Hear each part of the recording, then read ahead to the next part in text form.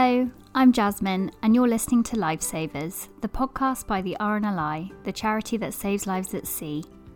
In this series, I'll be delving into the lives of different volunteers who are on call 24 hours a day to save someone in trouble by the water. They're ordinary people doing extraordinary things, and I want to find out exactly what it's like for them to be a lifesaver, and why they do it. Plus, they'll be sharing the story of the rescue they'll always remember on the day they saved a life. We managed to get to these two casualties and pull them into the boat. And I remember one of them was so cold, it looked like he had a beard of blue. He was just so frozen and he couldn't speak. It was really, really, really chilly. For our first episode, I'm speaking to the amazing Anna Heslop from Cullercoats. She volunteered with the RNLI after accidentally saving someone's life when she was just 17, and now she's a woman of all trades. She's a crew member and a full-time face-to-face fundraising manager, so she helps to keep people safe on the beach while raising vital donations to keep the charity running. And if that wasn't enough, she also volunteers to be a relief lifeboat crew member at Humber Lifeboat Station. She can be called out to help them at any time to provide urgent cover. We talk about everything from being the only woman on a lifeboat crew to how volunteering is like having an extended family all around the country. So now, over to Anna. I had no idea what the RNLI was until I actually got involved. So it sounds a bit silly, accidentally rescued someone when I was 17.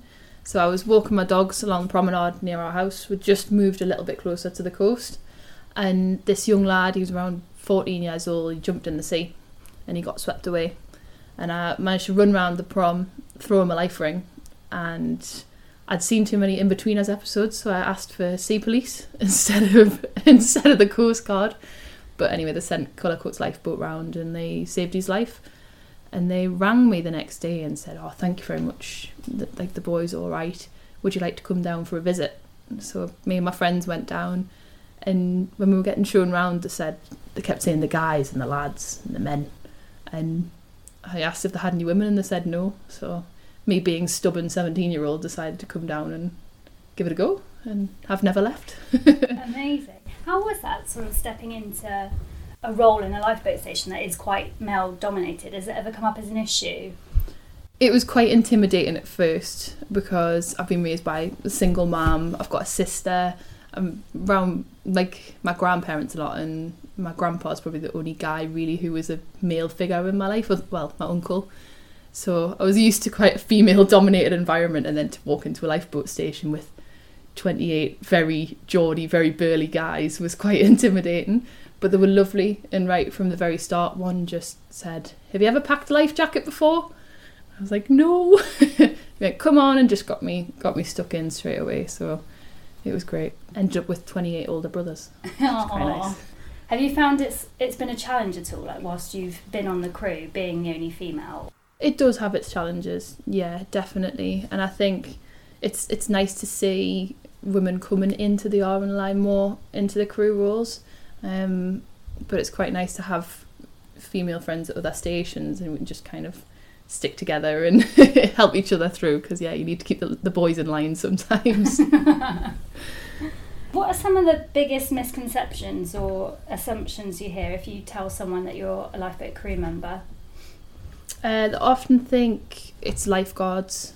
They think we own the helicopters. That comes up quite a lot, so they don't quite understand that the Coast Guard and the RNLI are separate, and that's sometimes quite difficult to explain, especially when you say call 999 and ask for the Coast Guard to get us. So you have to try and kind of explain the different workings of how we get called out, and sometimes they think we're paid as well. I think that the government funds us, so they're normally quite shocked when I say no. It's 95% volunteers, and no, it's all funded just by donations. They're normally pretty shocked by that. Being a crew member, you do obviously get called to any kind of situation, any weather condition, day or night. Is there a rescue that sticks out in your mind from all of your years of being a crew member?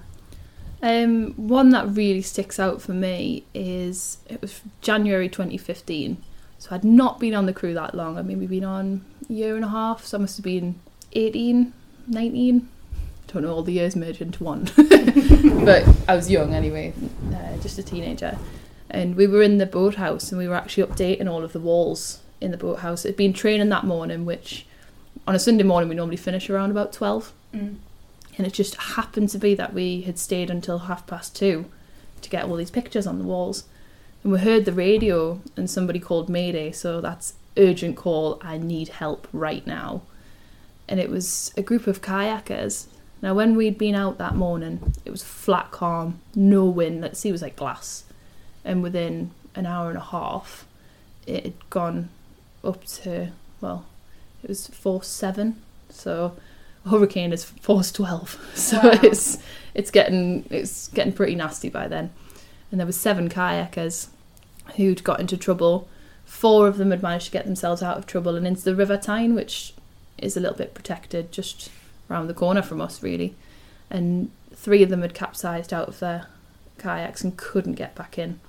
And we launched the boat straight away, and it was pretty rough weather going along. And they were very, very close to the pier, and they could easily have been smashed into the pier. And we managed to get hold of 2 of them. A pilot vessel from the River Tyne had come out and picked up the 3rd because they heard the Mayday as well. So all vessels just went straight towards the incident. And we managed to get to these 2 casualties and pull them into the boat. And I remember one of them was so cold, it looked like he had a beard of blue. He was just so frozen and he couldn't speak. It was really, really, really chilly. And we managed to bring them back in safe and then went back for the kayaks. We couldn't have risked getting their equipment. But the only reason they are alive is because they had all of the right equipment on them. They had radios, they had buoyancy aids, and it really shook me to think, what if they hadn't? And you see so many people going out without the right equipment. And we see them now every week, and it's lovely. They're all absolutely fine. They've got families. One of them's had a little kid a couple of months ago, and it's just lovely to actually see them getting on with their lives after that, because we had a pretty nasty shout about 2 months before that where unfortunately someone lost their life, and that was a really traumatic shout. So it was nice to have a good outcome, and well, three lives have been saved, which is good. How does that feel to know that you actively played a part in saving someone's life, especially if you were 17 or 18 years old? It's pretty shocking. It's especially when you're doing these shouts. You don't really think about it. It's not until you come back and the adrenaline's worn off and you think about what you've done and you go, wow, okay, that's amazing, they're alive. But the thing is, our training is so good. Any one of our crew members could have done that same rescue because we're all trained to such a high standard. So I think I know I've spoken to a few people who've had awards on vellum and things like that and certificates of thanks, and they're really embarrassed about it normally because they're thinking, well, anyone could have done that job. So I think you end up with quite a lot of humble people in other crew members I've spoken to because, yeah, we're very lucky to have such good training. It's so funny you say that people think that anyone could do it, because the reality is, I think, especially talking about that traumatic rescue, I think so many people would just think, I can't do that, I can't go and deal with that, but you literally just roll up your sleeves and you get on with the job. Mm-hmm. Is there a way that you all kind of come together and maybe talk about things like that? Is it kind of easier to process on your own, or? With our crew, so we have a senior helm at Cullercoats, and he'll normally go around and have a quiet word with everybody individually. But after that night, we normally have dinner together after training on a Wednesday night, and that night every single person from the lifeboat station turned up.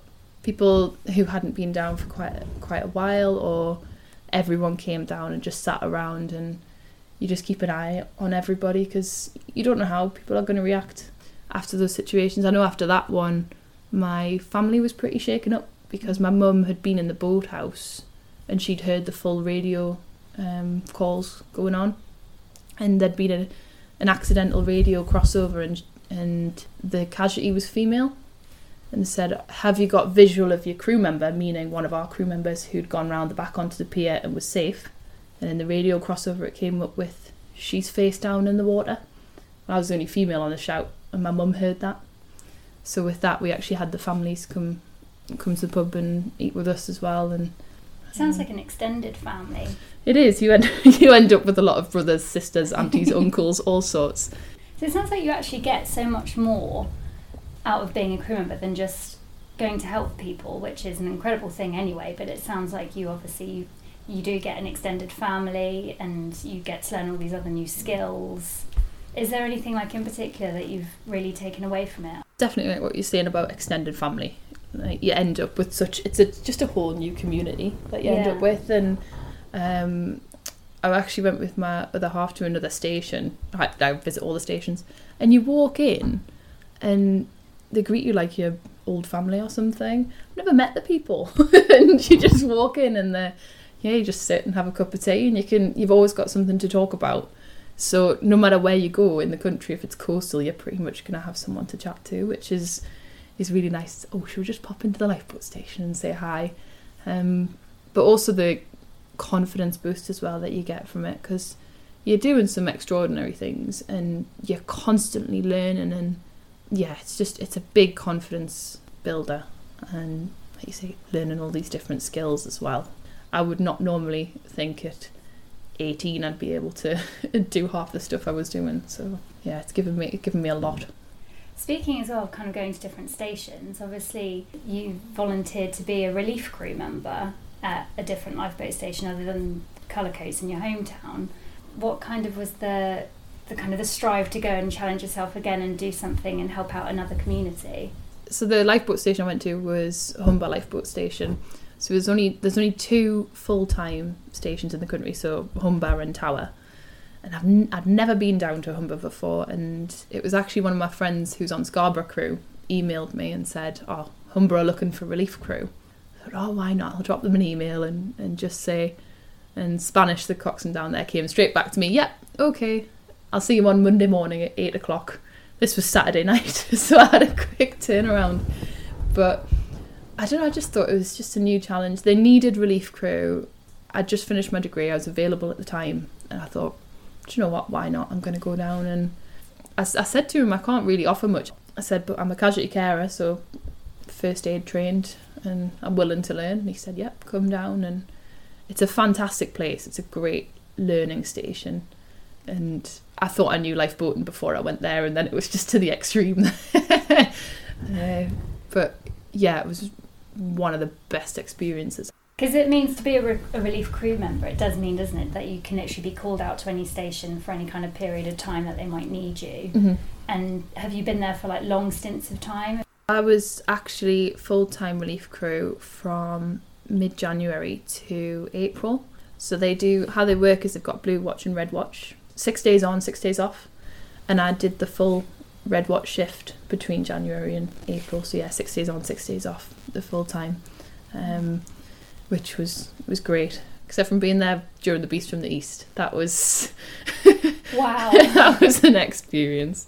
And you said casualty care was obviously a skill that you could have brought to Humber at that time. Is that something that you'd had any experience of before you became a crew member, or is it something that you learned? No, I'd done very, very, very minor first aid in Girls Brigade when I was a child, and other than that, nothing at all. But yeah, the casualty care courses are fantastic. I'm quite adamant that my little niece and nephew are going to learn it from a young age, because it's just a great skill. I wouldn't think that if I was walking down the street with my gran or something and something happened to her, I'd like to think I could actually do something to help. I think it's just a great skill for people to have, knowing how to look after others if they're in need of it. So do you think you're still the same person that you were when you were 17 or 18 walking your dogs on the promenade before you knew the RNLI? For want of better words, I'm much more gobby now. That's having to stand up to 29 guys. No, like I'd say, I've got so much more confidence now. I'm much more driven than I was, because when I was 17 I was just more, I'll finish my A-levels and then not really sure what I want to do. But because I now work and volunteer for the RNLI, it's given me such a focus, and I love it so much, and I don't know what I would have been doing if I'd not come into this. I think it helps you grow up quite quickly. I know my first year of university was quite difficult, because compared to a lot of other 18-year-olds, I'd matured quite quickly because I was around a lot older people and dealing with situations that 18-year-olds wouldn't normally deal with. Yeah, that kind of put me out of balance with the age group. How did you still kind of feel like you were an 18-year-old away from the lifeboat station? It's when I go away. When I go away, I just have to let loose when I'm actually away from home. So I go and a few of my friends were at university in different places, so I go and visit them for a weekend, and it meant I was away from the pager because, I mean, when you're at home, you go in the shower. It's a simple thing. You go in the shower, you're lying your clothes out on the floor because if you get called out when you're in the shower, you just need to jump straight into them. Same if you go to bed. You need to know where your coat is. It's just in the back of your mind. Yeah. So it's just quite nice to come away and switch off even for like 2 days. I still do that now. And what do you want to do next? So whether it's in the RNLI or whether it's outside of work? Well, I only started full-time work with the RNLI in May. I want to try and do a good job of that.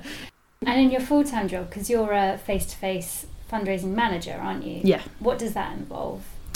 So I'm face-to-face fundraising manager for the North East. So I cover from Arbroath up in Scotland all the way down to Skegness, and we encourage people to become members of the RNLI. And we give out safety messages. I normally have a team of 12 who cover the summer months, and they'll go out on the beaches and engage with members of the public because crews don't get the chance all the time to speak to members of the public. So it's quite nice that we've got people going out there and having that chat and telling people how amazing the charity is, which is good. It's a really rewarding job. Do you find it quite easy to kind of switch roles from being face-to-face fundraising manager to crew member? Yeah, I do. There's quite a lot of crossover because when I'm talking to my fundraisers, I can just say, look, this is exactly what we're fundraising for, and I've always got people to introduce them to because crew friends up and down the country. Right, okay, look, they've just done this shout. Come and chat to them, and then you can pass that on to members of the public. I just love it. It's absolutely fantastic. It's a great thing to get involved in. And can anyone do it? Anyone can do it. You have to be over the age of 17 and live close enough to a lifeboat station. But I mean, saying that, Humber opened up their volunteer programme, and they have some volunteer crew members. One of them lives in Leeds, and he's always wanted to be on the lifeboat crew, but he works at the airport there, so he wasn't able to go. And when they opened this up, he's now from inland, but he goes down and does some shifts. So say if anyone's interested in it, then have a look into it because it's a great thing to do. Oh, thank you so much for talking to me today. I really appreciate it. No worries at all. Oh, thank you. Thank you so much to Anna. I absolutely love chatting with her. And if you enjoyed it too, it would mean so much to us if you could give us a 5-star rating on iTunes. It will really help other people find our series and hear our stories. If you've been inspired by Anna, why not find out how you can become a lifesaver too? From giving a donation or even finding out how you can volunteer by visiting rnli.org/lifesavers podcast. The RNLI is completely reliant on the generosity of the public. They don't receive any government funding, so every rescue is powered by the incredible support of people like you. Thank you so much for listening. We'll see you next week.